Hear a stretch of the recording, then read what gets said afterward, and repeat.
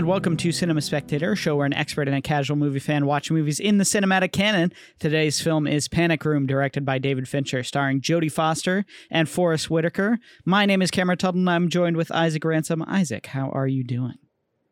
I am Jodie Foster, and Forest Whitaker is the heat, and I am in the panic room right now. It is just literally the surface of the sun in San Jose right now, like 110. Okay, I know a lot of people are like, all right, you should go to Arizona. We got like 113, all that. Whatever, bro. If it's over 105, we're basically in an apocalyptic state in my mind. I could barely focus. This is, what it really gets me? It's not that it's 110 at 3 o'clock. It's that it's going to be 85 at 11 at night. Like, how am I supposed to cool down? Like, I woke up with a migraine from the heat, man. Like, it's just, so I want to throw this out here. The heat makes Isaac very angry. It makes Isaac very irritable. And he is not in the room. I am not in my room. My room is like 90 degrees. I'm outside in the living room. If you hear the sound of the AC, I don't care. I don't want to die. All right. I'm in the panic room. The green laser is shut. The door is shut. I am in full survival. Okay. Otherwise, I would be the one having a diabetic seizure or whatever happens. Well, okay. So yeah. So I'm obviously in San Francisco. So we're spared much of the affliction of the cruel and intense heat that you guys are getting. But today I was in Santa Rosa for work. Ugh. And it was 112. Oh. So even worse, even more apocalyptic. I can't do that. It was like literally disaster. I mean, the building luckily had air conditioning, but you walk outside and it feels like you're on Mars or something. Like I don't know. There's like something about it when it gets that hot. You're like, it goes into acceptance mode. You're like, I'm just gonna die like this. Yeah, you can barely breathe oxygen. God's existence suddenly becomes clear. His wrath is raining upon us. It's just, come on. Like, it's just not right. There's something supernatural about why we're being hit like this, and I can't handle it. It's against my Nordic ancestry. I'm supposed to be around fog. All right, I'm supposed to be around like that cold European, the wetlands, all that stuff. No, I'm not. Yeah.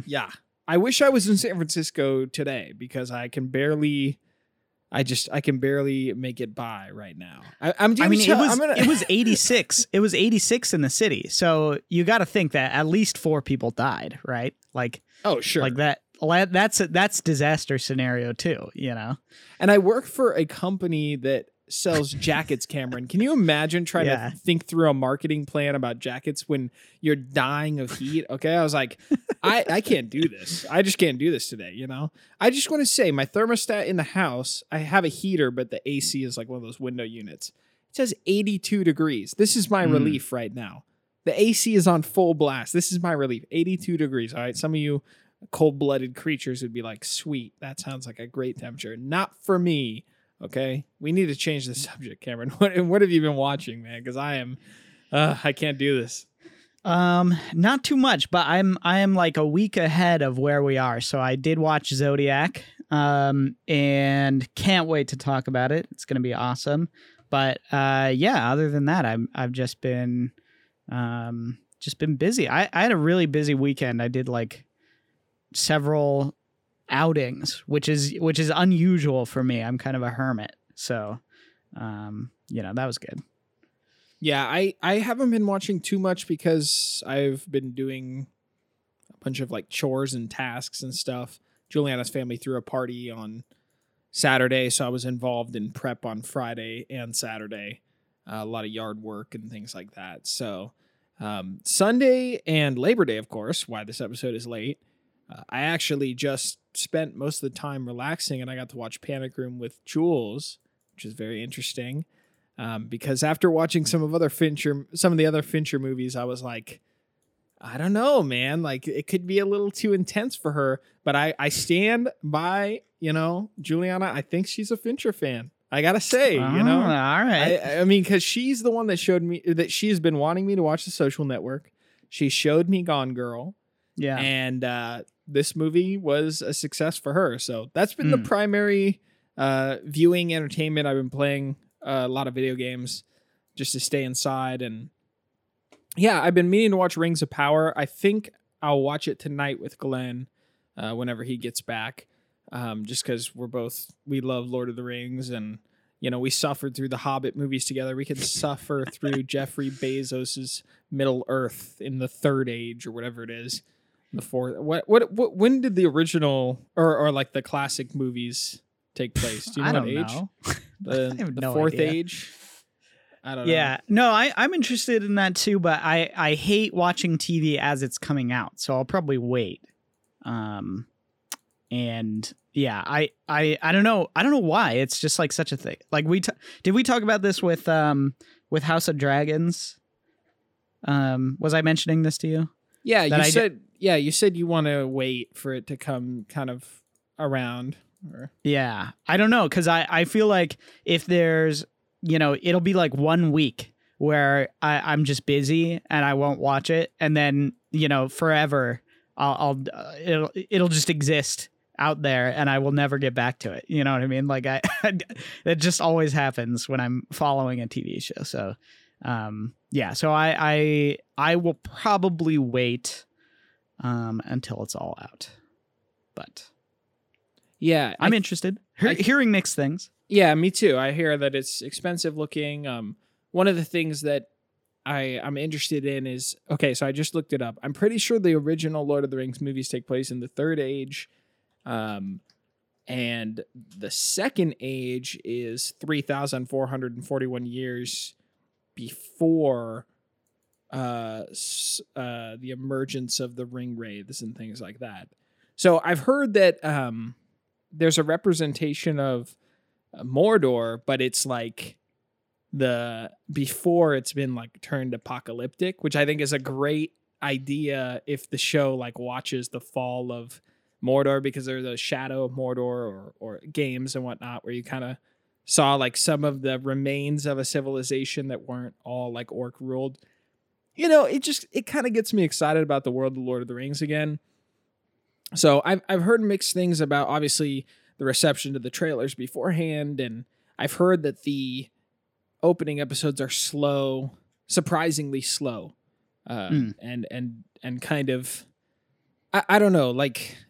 I just have to watch it before I can make an opinion about it. But it didn't sound like a negative slow. It just sounded like a very immersive world building thing that not much is happening yet, which, sometimes that can be good for a TV show. I don't really know, though. But yeah, well, that's another thing why like I feel like it's best to have at least like a chunk of the episodes that you can follow through, 'Cause, I mean, like, let's be fair. The first Lord of the Fellowship, if the extended cut, if you broke that up into like a TV series, maybe like 3 episodes, the first 2 episodes are not going to be that interesting until like the middle / end of the second episode. You know what I mean? Right. Like it doesn't quite ramp up yet until sort of later on. So I think that's fair.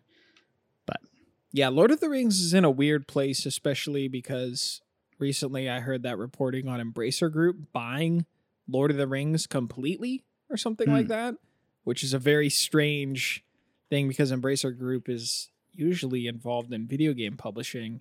So they now own that IP, which is weird considering that Amazon has invested in creating the show. And I don't know how that's going to go with the finances, but,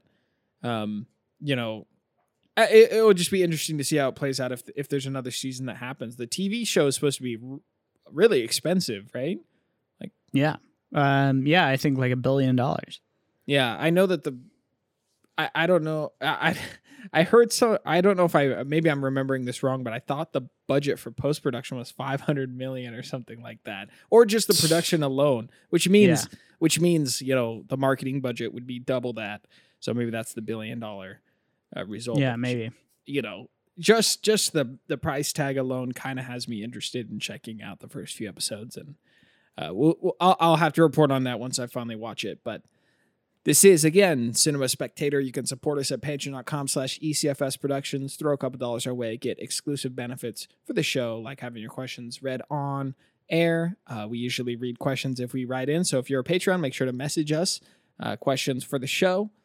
If you don't have a few dollars, it's all good. You can support the show by giving us a rating, sharing the show. All that stuff helps this small production grow. We appreciate you guys being here. We appreciate you guys listening. Cameron, we're continuing with Fincher movies. Panic Room, kind of an interesting choice. Give us some context. Yeah, so Panic Room is obviously David Fincher's next movie after doing Fight Club. Fight Club comes out in 1999, and it's obviously a kind of it's a mixed success in terms of box office numbers. There was kind of a botched release, but over the years it ends up getting a sort of cult audience, and then in its way towards becoming sort of a mainstream staple of pop culture in a lot of ways. And Panic Room in a lot of ways, like the game, is kind of a lost darling, I would say. It's not a movie that people really remember or talk about, and personally I think that's a shame, but it's one that is surprisingly high budget for what it is. I mean, it really is sort of Fincher at his very simplest and very stripped down. It's a movie in a house. It all takes place basically in one location. And you would think that would be like an indie sort of budget movie idea, but no, I mean, it ended up being a very large production for Fincher. And I think one of his goals in making Panic Room was to make a movie that took place in a house in sort of one location, but that also was basically like the best version of what that could be, or the most, highly produced version of what that could be. So, there's some decisions made that are interesting in terms of following these characters. And then, on top of that, I would say it sees it sees a very Fincher-esque situation or scenario where people are kind of playing a game against each other, and each one has its own motivation. Each character sort of exists on their own timeline, and the fun and the drama of the movie is seeing how they gain an advantage over one another, or seeing how they strategize basically to compete against each other. Not in sort of a linear sense in that way, as in like they're not actually competing, but they are competing in sort of a world of survival in this kind of very diabolical way. And another thing that I find interesting rewatching this movie, I guess I'll go through the plot really quick.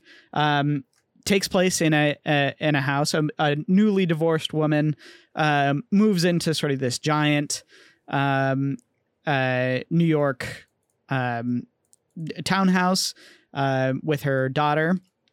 And their first night of staying there, they end up being victims of a home invasion. And this house has some very interesting features and unique features about safety and sort of the security system that's set up, and sort of the criminals know that, as well as the criminals almost know a little bit more about the house than these new tenants, basically. So there's a game of information going back and forth between sort of what they know about the house and sort of how they use that to their advantage. And it's very much a straightforward thriller. I mean, it really is you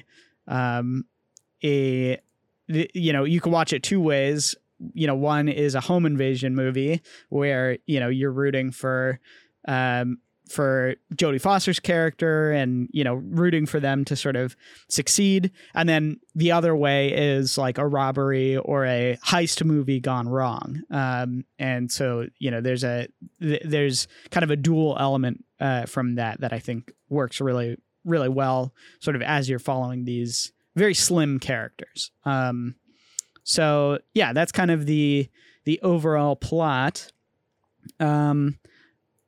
Yeah, I guess I don't have too much more to add other than sort of it's, in my mind, this is like, in a lot of ways, it's sort of a raw example of Fincher doing sort of what he does best in that, that sort of dramatic, very, strategic and methodical, kind of way of looking at characters and their motivations. So yeah, I really like what you said, Cameron, about watching the movie in two different manners, because I think that was one of the things that stuck out to me first, was how the invaders of the home and, Jodie Foster and her daughter, they're not, obviously, like, you sympathize for Jodie Foster's character because she's going through this divorce and these guys broke into her house, right? But from the moment the criminals break in, there's this element of mystery and character, and they're not these like evil home invaders who are just out to kill, whoever's in the home. They do a really clever job of setting them up as characters you're suddenly interested in, and for some reason you're kind of rooting for them too. It's sort of a confusing situation because they hold information you want to know, but they don't reveal it, right? Yeah. And they're like, well, I guess minor spoilers, but I do think the movie is enjoyable even if you know a little bit more about it. We'll try not to give away too much, but when they first enter the home, they're like, why is there someone here? This doesn't make any sense. Nobody was supposed to be here. And it's not done in a way where they're like crooks being like, no one's supposed to be here. It's actually like, wait, we've been here before. This is like kind of our stomping ground. Do you know what I mean? Like there's like this, there's something that elevates it with their delivery. And most of the crooks have been there before. So there's kind of an interesting draw to what's going on with them. I have to say, Cameron, and I brought up Juliana early on, but Jules hates the idea of people breaking and entering into a home. Sure, This is like her greatest nightmare, Yeah. And she told me she had nightmares the night after watching this movie. But I do want to say that I think this is probably the most approachable Fincher movie I've watched. Because if Juliana can sit through a movie about home invasion when that's something she's freaked out by, and she found it fun and engaging and very, like, she was glued to the screen watching it. I think there's something about it. And it never goes too far. It never goes to the dark areas that Seven goes to. It never... even like thinking about Gone Girl or I would say even Fight Club is a little bit more gnarly. But this movie has a good balance of being kind of very cleanly set up. It feels almost like a horror movie introduction at the beginning as you get to learn a little bit about the house, right? And you realize the kind of the rules of engagement early on in the movie, with like some of the unique aspects of the home being showed off, and how you slowly kind of realize, okay, there's 3 stories on this home, and there's a basement, and where are the characters on the 3 stories? I will say the house as a character is a little drab. There's only a few unique features that stand out. I think this film could have had a lot more fun with, I guess, more visually striking rooms, but that's a fairly sad nitpick because I do think the rest of the movie is excellent. There was a part of me that was like, oh, if we're going to be here, I wish something would pop a little bit more, you know? Yeah. No, I kind of know what you mean, though. I will say part of the, part of the setup of the drama aspect is that, there is nothing to this house. They literally have just moved in. They're in, still in boxes and whatnot. And so, you kind of do have to have that, in order to set up some of the other things later on. But I do know what you mean. I feel like for a house that's this big and this kind of intriguing in some ways, there's a little bit left to be desired there. Yeah. I do think it comes around later in the movie when they're in specific rooms and they're kind of tearing them apart, and you start to see little details with the characters, and but there's nothing like maybe overly like creatively visual that's like, I don't know, like there's not like a red room or a yellow room or anything like, I was like, oh, there could have been more color. I think maybe part of it was just the times and the 2000s. Yeah, definitely. And, there's a couple stylistic camera movements going on in this movie that I'm like, this reminds me of Spider-Man, the first Spider-Man, So yeah, I just think that's like some high praise. Juliana said she gives this movie an 8 out of 10, which wow, is pretty high praise for her. She said, I really liked how the bad guys were not just bad. She was like, it made it way more interesting to watch because she didn't want to watch a movie about a bunch of evil dudes breaking into the home and stuff. Yeah, and I think that's kind of something that Fincher understands, is that even in some sort of, even in the worst of his characters, someone like John Doe, there's something about them that you want to watch, right? There's something about them that you're maybe it's even sort of a morbid curiosity of, man, like, he's so interesting but terrible. I'm kind of fascinated by that. And then in these characters, I would say, obviously Forrest Whitaker's character is the most the most compelling in terms of he's the one who you're kind of on the side of. He feels immediately he's like the most responsible one of the group. But then, at the same time, Jared Leto's character is very like he's kind of off the wall in a way, and you're not really sure what he's gonna do. There's something sort of unhinged about him that you want to keep watching.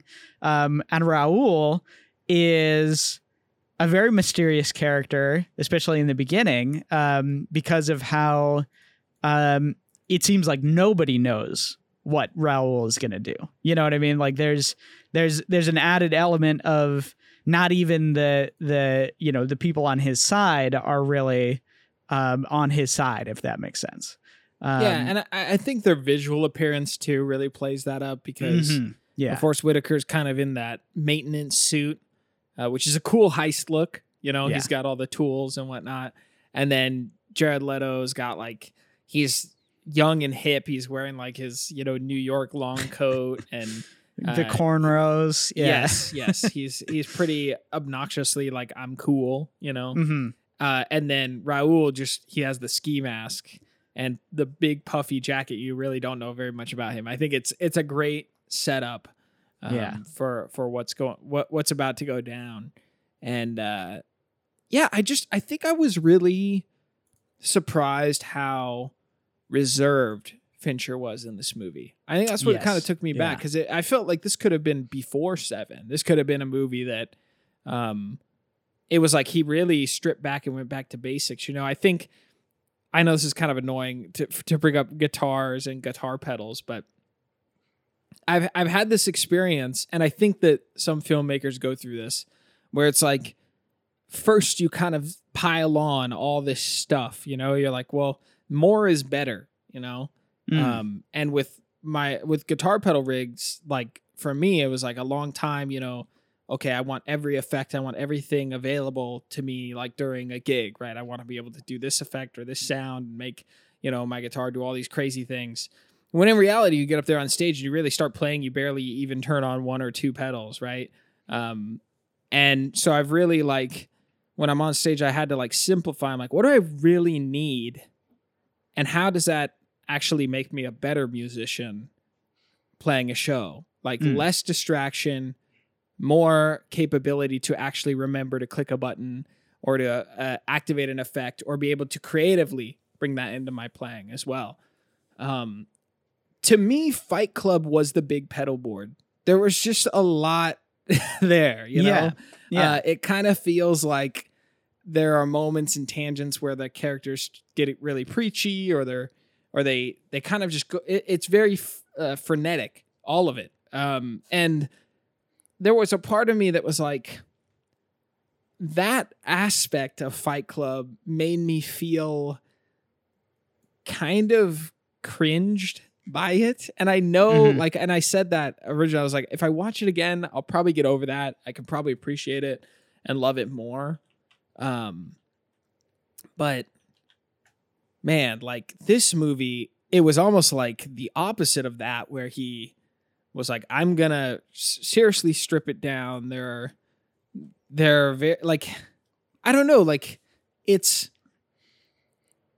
the setting is small. There are not too many characters, you know, but it also has more characters than the last Fincher movies, which I thought was kind of interesting, right? Like, there's probably a total of 6 real characters in the movie, whereas, like, you think about 7, all you can really think about is the 3, Brad Pitt, but yeah, the 3, right? Even though there are more characters, right? Like, it's like when you think about those movies, there's like prominent 3 characters. Same with Fight Club, it's like 3 characters. This movie, it feels like there are 5 characters that are kind of more interesting. It's a lot to me. It's like, it's a lot to manage 5 characters, like, and they all feel well-rounded. But I think because of its confined nature, you know, you think about other great movies like 12 Angry Men, like it's one room and 12 guys. So it's all about the characters. This movie is one house and 5 characters, and they get to be able to balance that really well. Right.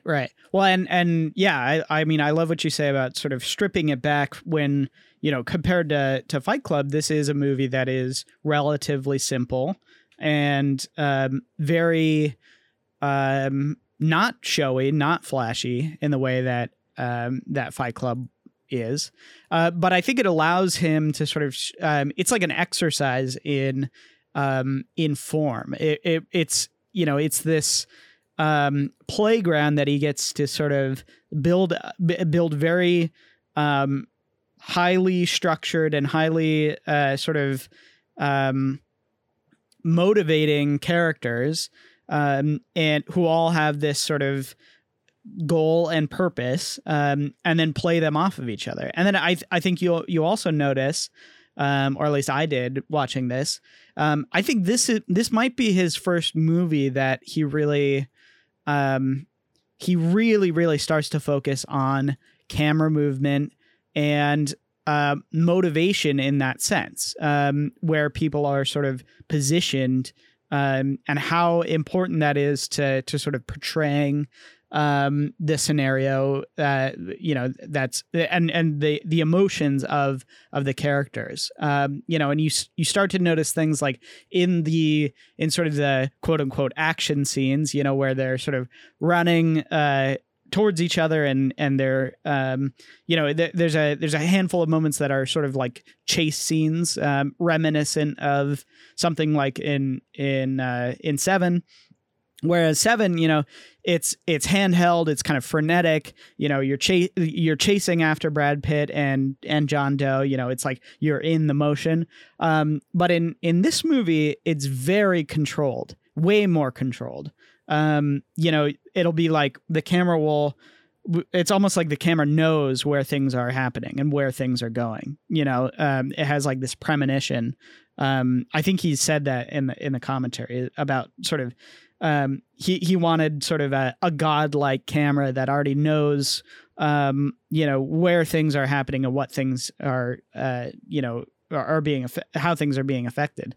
And sort of the driver of the storytelling isn't that you're sort of part of the scene. It's that you're really experiencing the scene as it unfolds, for both perspectives of this character.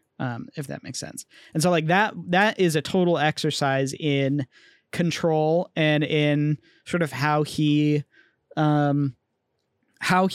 And I think going forward from now on, you're going to start to see that more and more is Fincher's just really elegant camera movements and his way of sort of implying emotion by sort of experiencing these characters at their velocity and sort of existing as like an all-knowing presence between them, not sort of having this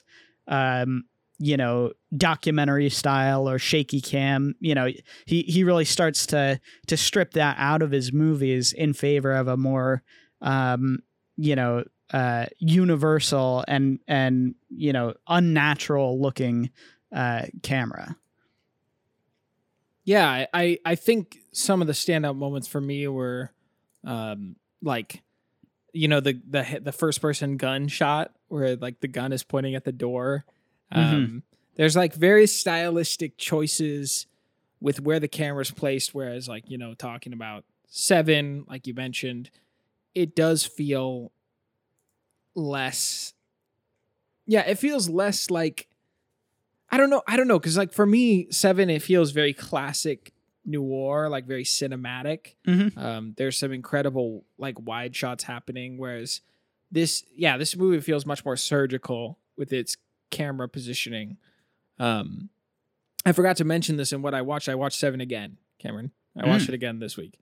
And I watched it with my brother Glenn, who was not probably in the mood. Now, he's a big fan of Zodiac, but I forced him to watch this movie. It's interesting, to force someone to watch a movie because it already taints their ability to appreciate it. But Glenn was pretty stressed that day, and I was like, come on, it'll be good. And he was like, this is super intense. But he was like, I really enjoyed it. It was just a little too dark for me for the day, And so I think the reason I wanted to bring that up is because for me, like Seven, I was like, you got to see this movie. I know it's dark. Watching it again in context of someone being pretty stressed out, it kind of changed my record. It didn't change, but it was like, oh, okay, well, you have to know kind of what you're getting into, right. To watch it. But it's weird because Glenn was like, oh, Zodiac's way scarier than that. Oh, and it's way better, for Glenn. He likes Zodiac more. I think he's just biased. That was the movie that really spoke to him from Fincher. But watching Panic Room after this with Juliana, who's probably one of the most sensitive movie watchers that I've sat with, like, I found that this movie, like, it really is a crowd pleaser. Like, if I thought Seven was for everyone, Panic Room is really for everyone. And my dad even likes this movie. My dad I'd mentioned that I was watching this movie this week, and he was like, oh yeah, that one's pretty good. He likes, I think he likes Jodie Foster movies or something, because he likes this one and he loves Flight Plan. Too. Really? Yeah. Which I've never seen Flight Plan, so I don't know if it's garbage or not, but I just thought that was kind of curious, right? Jules, who's probably the most casual person I know, who can't stomach a lot of violence, like for her, this was like the right balance. And with that, I was really like, this is Fincher's like entertainment first movie. There's really not a lot of like philosophy that I could pull out from this film. It was kind of just a roller coaster. Yeah, like it's very much like you're here to be entertained. And Cameron, you know how much I love that.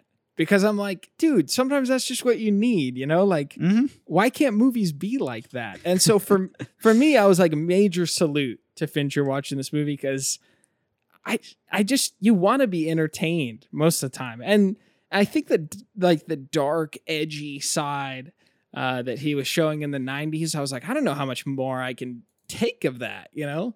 And I really enjoyed Seven. But after watching Fight Club, I'm like, if he turns it up another notch, I'm going to be irritated, you know? like I was going to be kind of upset by that. So you can feel his maturing happening in this movie. But it's also interesting to see him mature and choose fun, right? Like that's what I think is really unique about this, right? Because most of the time when directors mature, you know, I think a lot of people think of Scorsese going from I saw Goodfellas. I can't wait to watch The Irishman, which I love both these movies. You watch The Irishman, it's a very slow, mature, like it has a lot to say. It's getting a lot more nuanced, right? There's a ton of wisdom in The Irishman. I think it's just, I don't know if I've seen a director who's been able to like kind of go through that crazy, edgy phase being out there and not dip into full depression, you know, like with being a mature filmmaker. I've seen a lot. Well, I've seen Gone Girl, and that's obviously based on its source material. And that felt a little bit more dark and kind of artistic-esque, right? So I just think that's a surprising step, Cameron. Can you think of other directors who have done that? Yeah, well, that's always it's funny because everybody asks like, well, okay. So I've always hated when directors just get sort of bigger and bigger, which is actually usually the trend, right? You know, they do movies that are sort of bigger and bigger. I would say probably a good example of someone who at least knows how to find a balance between sort of doing fun and you know, philosophical and sort of artistic movies. I think Spielberg is like probably the best at it, maybe. But you know, for me, like I want Nolan to do a movie like this. You know what I mean? This is I'm like kind of desperate for like Villeneuve too. You know, I'm desperate for people to go back to sort of doing something small and doing something low key and sort of really hone in a particular thought or idea. Like and to be fair, you know, when talking about Nolan, I would say the closest we can get for a Nolan movie is something like Dunkirk, which is extremely stripped down in terms of how it you know, like characters and everything like that. And I would say it's a great movie. It's one of his sort of best recent movies. And compared to something like Interstellar, which I think he did just before Dunkirk, you know, it's a much more bare bones movie. It's not really that bare bones. I mean, you know, compared to something like this, but does that make sense? Is that sort of a valid is that a valid suggestion? Yeah, no. I actually think your call out for Spielberg is probably the most accurate. Although Spielberg did have a pretty serious phase. Yeah. Right, like where it's just interesting to see within these are 3 movies back to back in a director's catalog, right? It's a pretty heavy shift, right? And not a lot of time either. You know? I thought that was it was just surprising. Usually you can kind of feel a trajectory with the director where they can kind of, you know, for me, my understanding of Spielberg is I have no idea. That guy's just a wizard now. That's basically my idea of Spielberg. I was like, I don't know what he does. I'm not sure. He just does it all, right? I'm not entirely I'm just confused by him most of the time because I've seen a lot that I like by him and other things that I've been not as interested in. So it's, yeah, I thought that was kind of interesting when looking at Fincher as a creator. you know, as you were talking about kind of more modern directors, I do think that Villeneuve will probably get back to something like what you're saying. I could totally see that for him. Maybe. But I don't know. Like Christopher Nolan, I feel like he's just, I feel like he's probably going to be doing big budget movies for a long time till he's too old, you know, and then he'll get small again. I think I'm interested to see what Jordan Peele does with his success as a director. Because he's been able to maintain kind of that small feeling with his characters, where it's kind of philosophical and the characters are really rounded out, but it's still like his projects are getting bigger and bigger, but there's something still very like exciting about the way he like brings you into a small setting. Like he feels still restrained somehow. Where he hasn't done like a mega all-star cast movie yet. You know what I mean? That's just my thought, but there's not really much more I want to say about Fincher's change besides the fact that I'm just kind of excited that he made a movie that was all entertainment after his last few philosophical endeavors, you know? On the big screen, I was just kind of shocked by that. But yeah, well, and I would say, you know, even though this movie sort of is much more of a pure thriller, you know, it's kind of a straightforward story. It doesn't mean a whole lot in terms of, you know, comparatively to some of his other movies. In a lot of ways, I really appreciate Fincher's ability to juggle the philosophical with the entertaining, and I think he's sort of one of the best at doing that. And even someone like Villeneuve, who I love, and you know, I think is an excellent filmmaker. I think sometimes he leans more in favor of the philosophical side instead of the sort of pure entertaining side. So you know, it is refreshing to see a movie like this where you know, in a lot of ways, Fincher's catalog is sort of aspiring. It's like, you know, auteur level, you know, aspiring to be sort of high art, or you know, in sort of a heavier light. And then you know, this one is just pure fun, and in a lot of ways, it's a refreshing, you know, I feel like Nope is similar, right? You know, it's a pure kind of fun movie. It's, you know, it has a clear love of filmmaking, which, you know, I think Panic Room absolutely does, you know, in terms of its influences with other movies. And, you know, I think Peele is kind of known for doing a similar balance of sort of talking about socio-political things, and as well as, you know, making entertaining movies. And, you know, I think personally, I think Nope is more leaning more on sort of just the fun side, you know? And so this movie, I think is another excellent example of that. But I would say, you know, watching sort of a virtuosic filmmaker do something that is purely fun is really kind of breathtaking in a lot of ways. You know, you kind of you expect from a lot of these auteurs to do something that is much more you know, serious and dour. But I think this movie sort of stands apart in that way, because of its, you know, sort of pure love of, you know, the thriller, essentially. You know, it sort of is trying to be, you know, an excellent version of, you know, what a thriller could be. And, you know, it's a popcorn movie. It's trying to be, you know, it's not trying to be a blockbuster necessarily, but it's trying to be entertaining. And that's you don't always get that from virtuosic directors, I guess.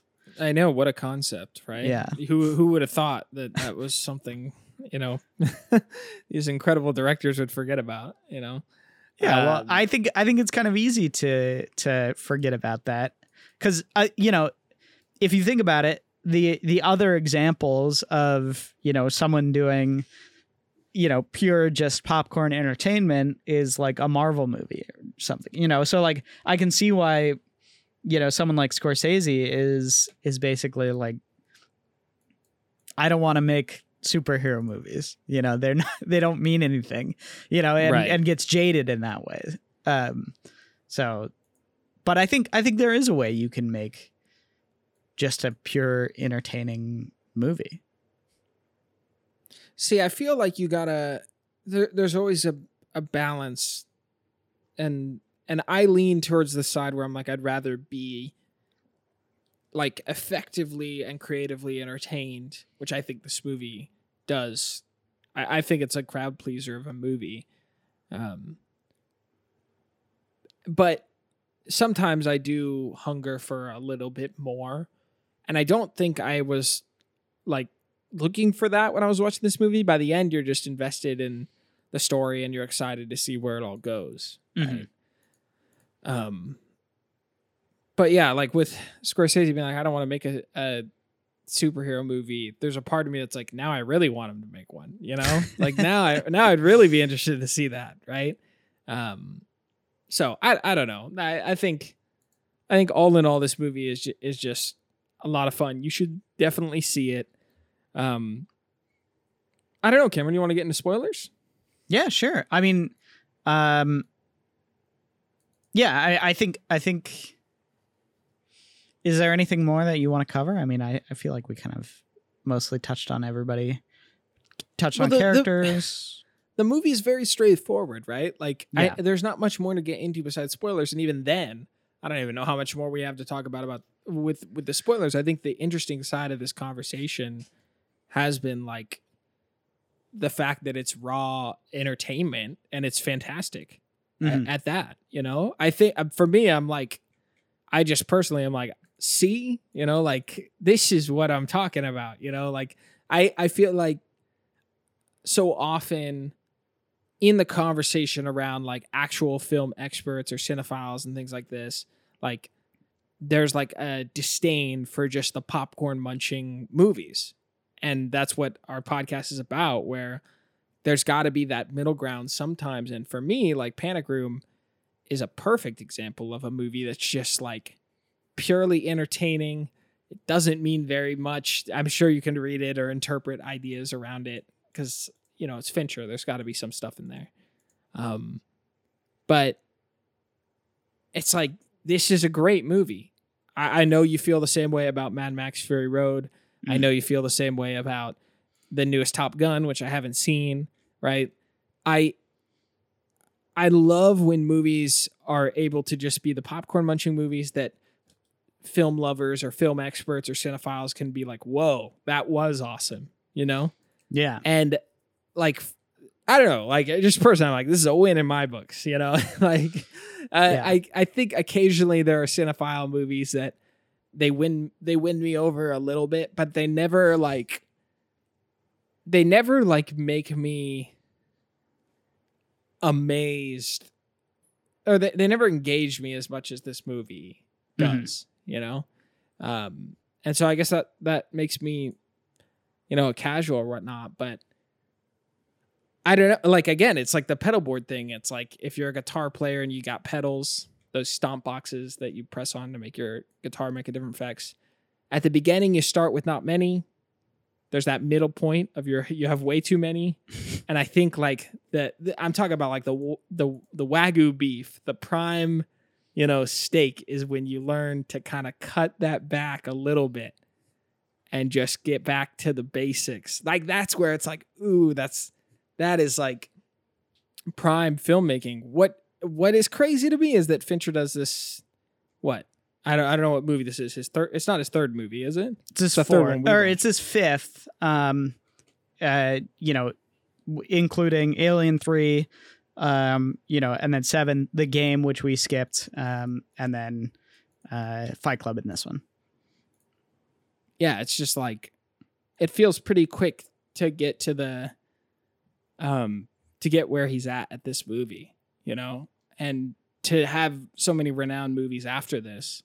I don't know. I'm excited to watch next week's film, and now I've never been more curious to watch The Social Network. So, well, that's in 2 weeks. But I'm excited to get your thoughts on Zodiac. I might watch it one more time. I'll just say it's a very long movie, and a bit more complex. And I would say it might be his most complex movie in terms of juggling characters and story. It's obviously the Zodiac, being a real life case, it takes on a lot. And I don't know. I think we're going to have a good discussion about it, next week. So, but yeah, we should spoil this movie a little bit. I don't want to like give away everything, but I guess I'm kind of interested, like, where the movie goes. How do you feel about it? Because I think, okay, first of all, you've been warned. Go see this movie. It's a lot of fun. I don't even know if the spoilers are going to ruin it, because I think the execution is, like you said, it's almost like it's training. It's like muscles or something. Yeah. Yeah. Well, I love the. I love that turnaround. In some ways, you kind of have to have that last scene where Burnham saves the family. There's something about his character that he's kind of in over his head. He doesn't want to do the wrong thing. He doesn't want to hurt people. But he's ultimately he's greedy. He's self-interested. And so he ends up, obviously coming back, killing Raoul and saving the two of them, or the three of them, I guess, because the husband is there as well. I don't know. For me, it's a very classic sort of Hollywood ending in that way. He obviously gets captured after that. So in some ways, everything is all right in the end. The bad guys get their comeuppance. The good guys get away, only a little bit more scarred than they came in. And there's sort of a poetic justice of having Burnham, who is the least reluctant to hurt people, kill the one who is most willing to use violence and willing to hurt people. And so in that way, I really like that kind of, it feels like a Humphrey Bogart movie or something. It feels like a classic Hollywood noir story where, or like Double Indemnity, where this plan goes sideways, and nobody makes out well in the end, but the bad guys are sort of brought to justice in some way, and there's sort of a that can seem cheesy, I think, for some people, in that the good guys win and the bad guys lose, and all is right in the world.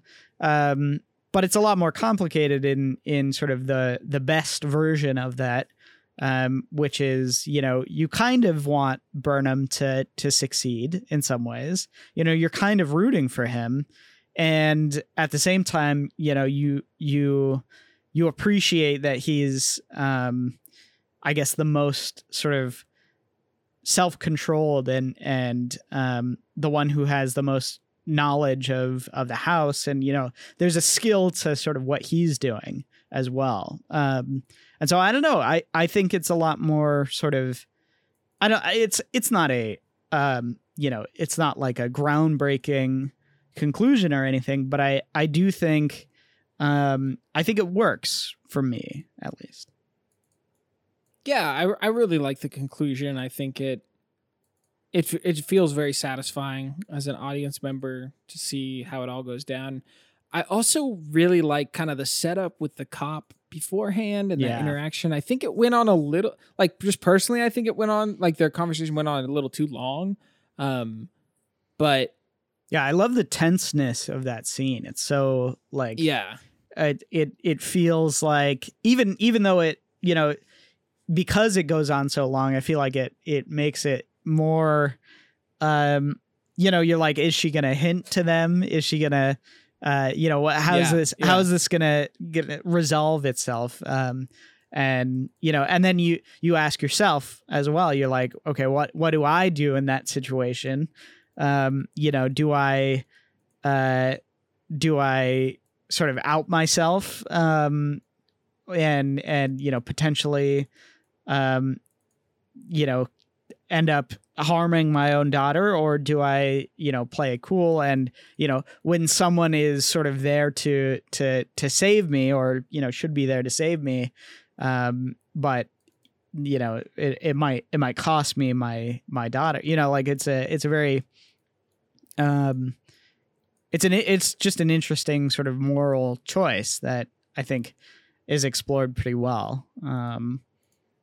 Yeah. I feel like there could have been, I don't know, there could have been something, like, I definitely felt that energy, but I was like, couldn't you also sort of, like, ask for backup without telling them to come in? I don't know.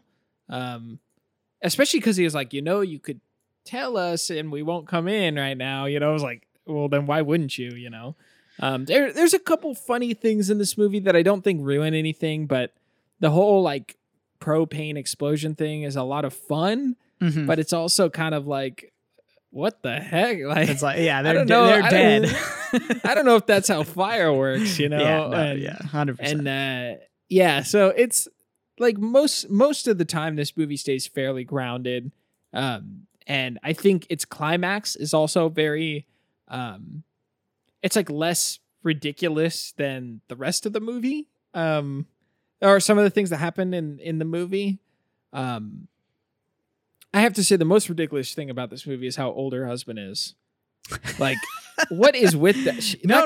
I think that makes, dude. I think that makes perfect sense because she's buying this giant 3-story house in New York. She's obviously got a payday out of this divorce situation. So I think he's a doctor. Why does he have to be old too? Well, I'm just saying, you know, there's, you know, I don't know. It just feels right. It became a joke. It became a joke between Jill Simon and Watcher. Like, oh, we got to save Grandpa. I mean, Dad, you know, like, just, I don't know what was going on with that. This is like the New York thing, you know? I don't know. It just is. Sure. That is the subtext of this movie. That is Fincher's deeper message in this one. But yeah, you know, the whole scene with the phone line where she's calling her husband, that's really exciting. And they're trying to figure out how to cut the phone line, and the little reveal about the amount of money that's in there, and Jared Leto getting his brains blown out. It's pretty exciting too. I like how Raul really changes. That's like the turning moment. Where he's like kind of unhinged. You know, he's got the adrenaline going. And he becomes the main adversary, where you're kind of like, is he going to turn on Forest Whitaker's character? You know, you're kind of always wondering, like, when he's walking around with that sledgehammer or something, what's going to happen? Yeah, and Forest Whitaker's character is thinking that too. You know, he's worried about, you know, this unhinged guy who brought a gun, who, you know, wasn't even supposed to be here, who just shot, you know, my partner basically. And so that's why, like, I do think the drama element is really interesting and engaging. And even though, you know, all three of them are bad guys, you know, they're the villains, but it makes it fun to watch because, you know, you like some of them more than you like others. And so there's an element to it where you want one to succeed, at the expense of, you know, Raul. So it's like the play against each other, I feel like is really, I don't know. It makes it more interesting. No, definitely. Yeah, there's a lot of great thriller moments in this movie that make you just excited to see how it all plays out. From, the kind of the cover of the movie with that camera shot that like turns, 90 or 180 degrees. Like that just feels like a moment where like I am in love with the tension in this movie. It's pretty scary. That's probably the highest compliment, though, is that when the tension or the horror is something you love to watch on the screen. Mm-hmm.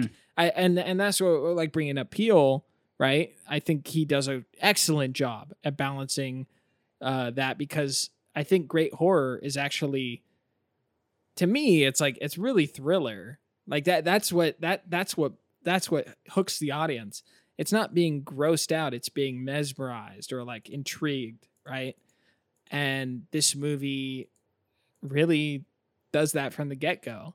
I will say the beginning intro of the house is a little like Juliana super tuned out. And I was like, okay, wait, are you picking up on that? Like they mentioned like the money and the guy that he was here was rich before. And did you notice like all these little details the realtor's talking about?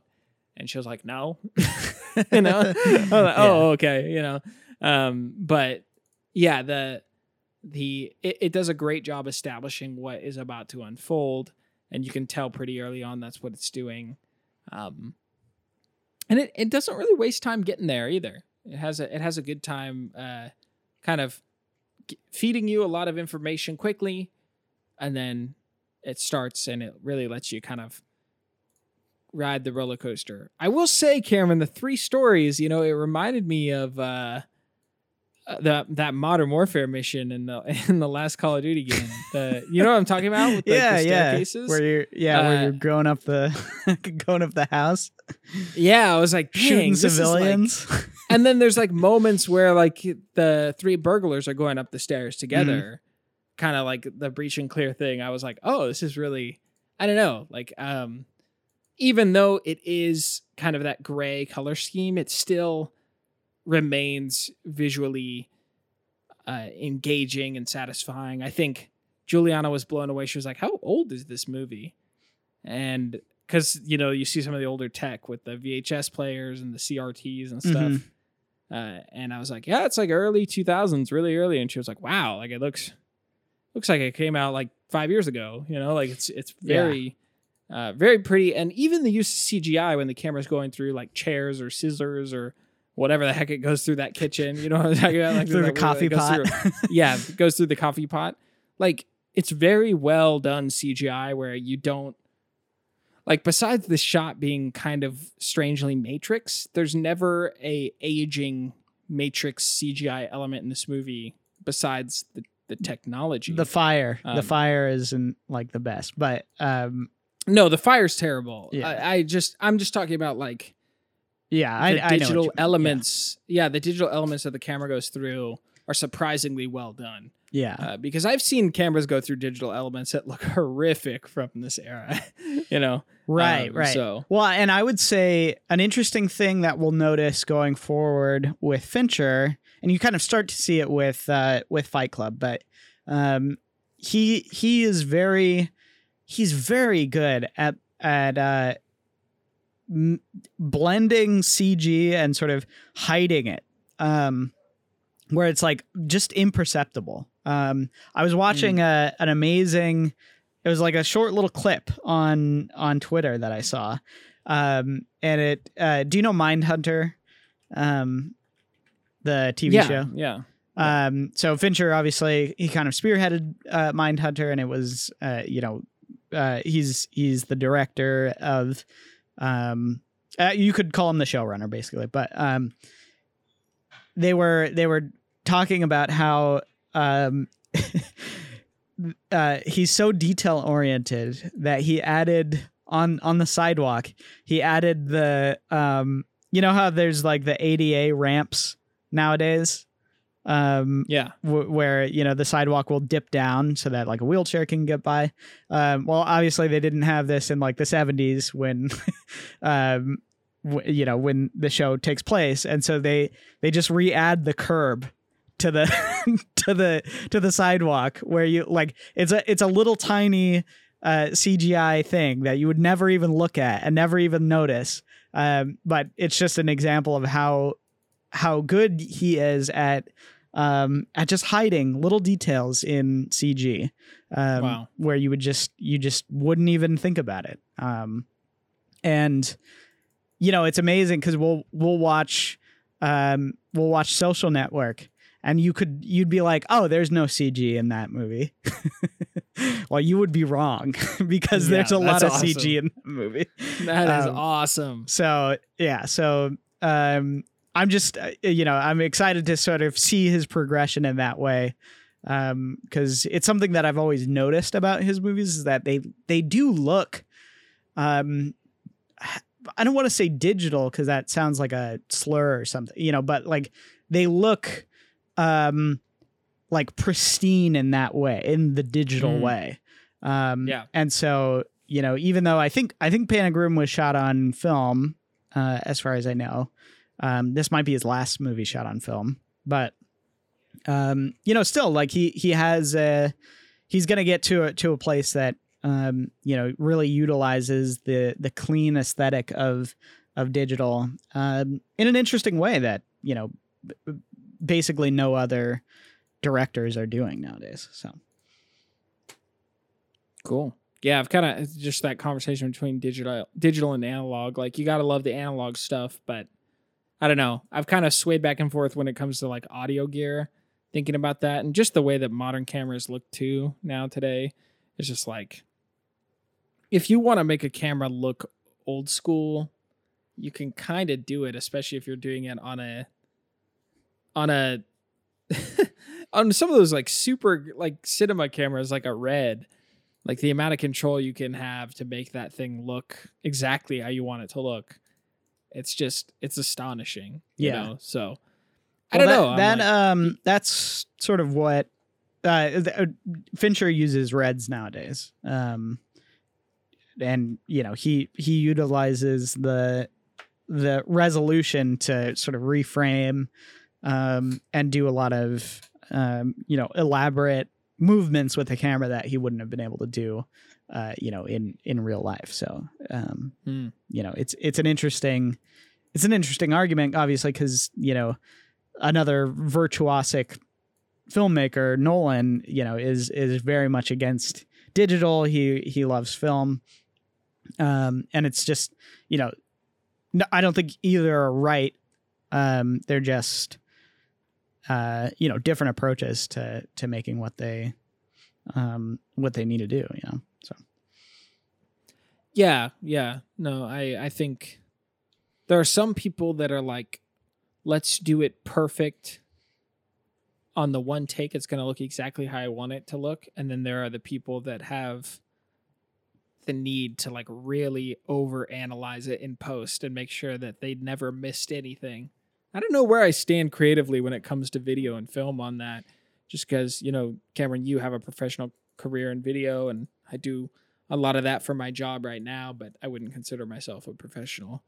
But I feel like most of the time when it comes to audio and video, I have the mentality of let's shoot as if we miss something. Like it's like a preventative measure, Yeah, I guess 100%. Movies are not like that, but or maybe these guys have the budget to not care about that. But I feel like maybe Fincher, because he's so sworn to digital, the preventative measure is taken care of. I don't know. It's just yeah, kind of a technical thing. He's notorious for doing like an insane amount of takes. And there you go. And like even for Fight Club, which was a movie shot on film, I think he shot like 6 times the standard amount for a movie of that length, so he's like, this is his thing. And nowadays with digital, this is like, he will just take, 100 takes to get, the one that he wants. And I think really what he's been enabled. He's been enabled. He's just completely unhinged. Literally. Yeah. No, but I think what he does, and the purpose for taking so many takes,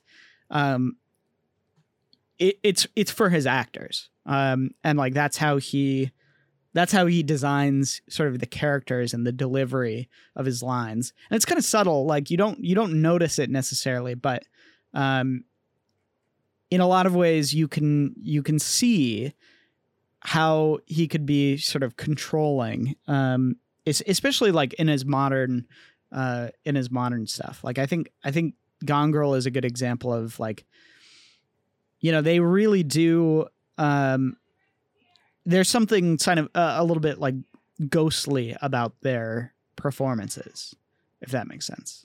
Yeah, I gotta revisit that movie because I do remember it being.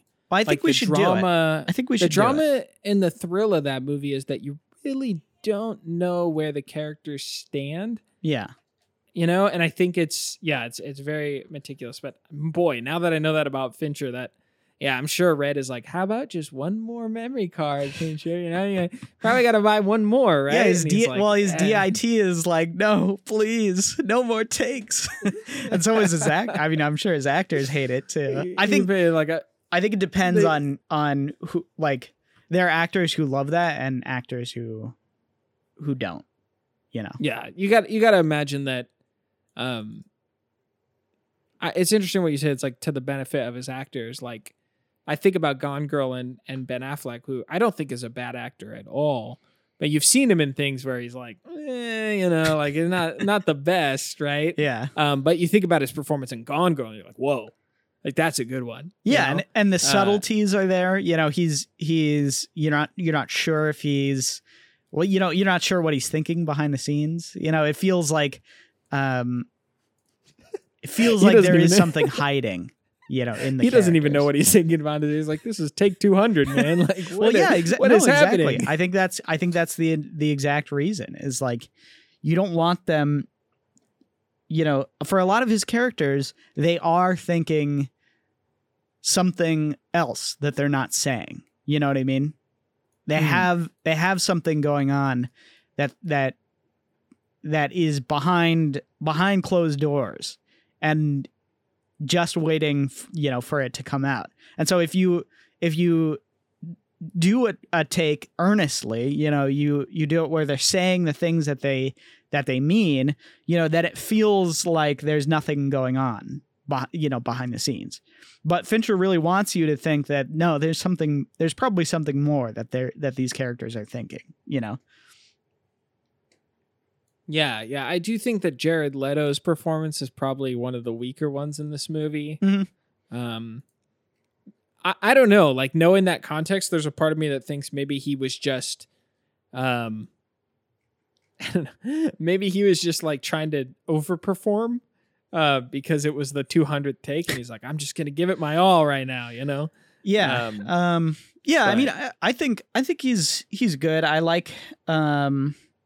like his sort of bombastic attitude especially like in contrast to the other two invaders. They're very Raoul's very calm and collected, and Burnham is very queasy about doing things that are violent, but he's more loose with his attitude. And so I think it's not a bad performance at all. No. I don't think that, but I'm just now I can't stop thinking about the 200 takes or whatever. That is awesome. That is awesome. Yeah. Well, Cameron, anything else you want to add to the episode? No, I mean, I think you see a shift in his style now. That I'm gonna keep talking about for the future. So just keep this movie in mind when we're talking about Zodiac, because I think you really do see sort of the fruits of him being more restrained, leaning on sort of a much simpler but more effective style, and less sort of using multiple tools to get the job done. He's really honing in on perfecting the his one or two tools in his toolbox. So love it. I'm excited for that. Well, we'd usually post every Tuesday, but there was a holiday, and I was also kind of hoping it was going to cool down, but Nope. I apologize if the audio is garbage, but I don't think it'll be too bad. Hopefully you won't notice the fan noise too much, but we do post every Tuesday. We appreciate you guys' support. We appreciate you guys listening, especially to the end of the episode. Next week's movie is Zodiac, if you want to watch it with us and hear our review. It's usually how I suggest it, even though we try not to get into spoilers early on. I think that it's just a better way to enjoy the show. So we appreciate you guys. Thank you, and we'll see you next week. Cinema Spectator is an ECFS Productions podcast that is fully funded on Patreon.com. Shout out to our producers, Darren O'Neill, for supporting the show, and to the rest of you that support us at Patreon.com/ECFS Productions. If you want to learn more about the benefits you can get, check out our Patreon. The show cannot happen without you great listeners, so we thank you for all your kindness and support.